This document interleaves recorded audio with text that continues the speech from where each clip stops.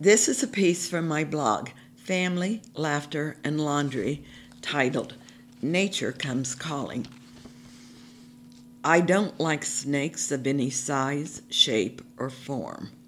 So I was most alarmed when one early summer day I saw one slithering from the fireplace across the living room floor to a spot under the couch.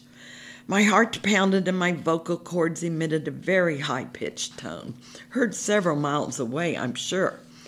It mattered not that the snake was only slightly larger than an earthworm. The farm girl in me knew that often where there is one snake, there are two snakes. Sure enough, an hour later, a second snake zigzagged its way across the kitchen floor to the range. Where was St. Patrick when I needed him?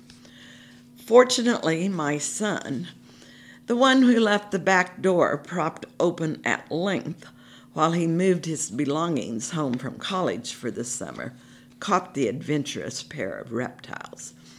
I assisted by shouting encouragement from my perch on the dining room table.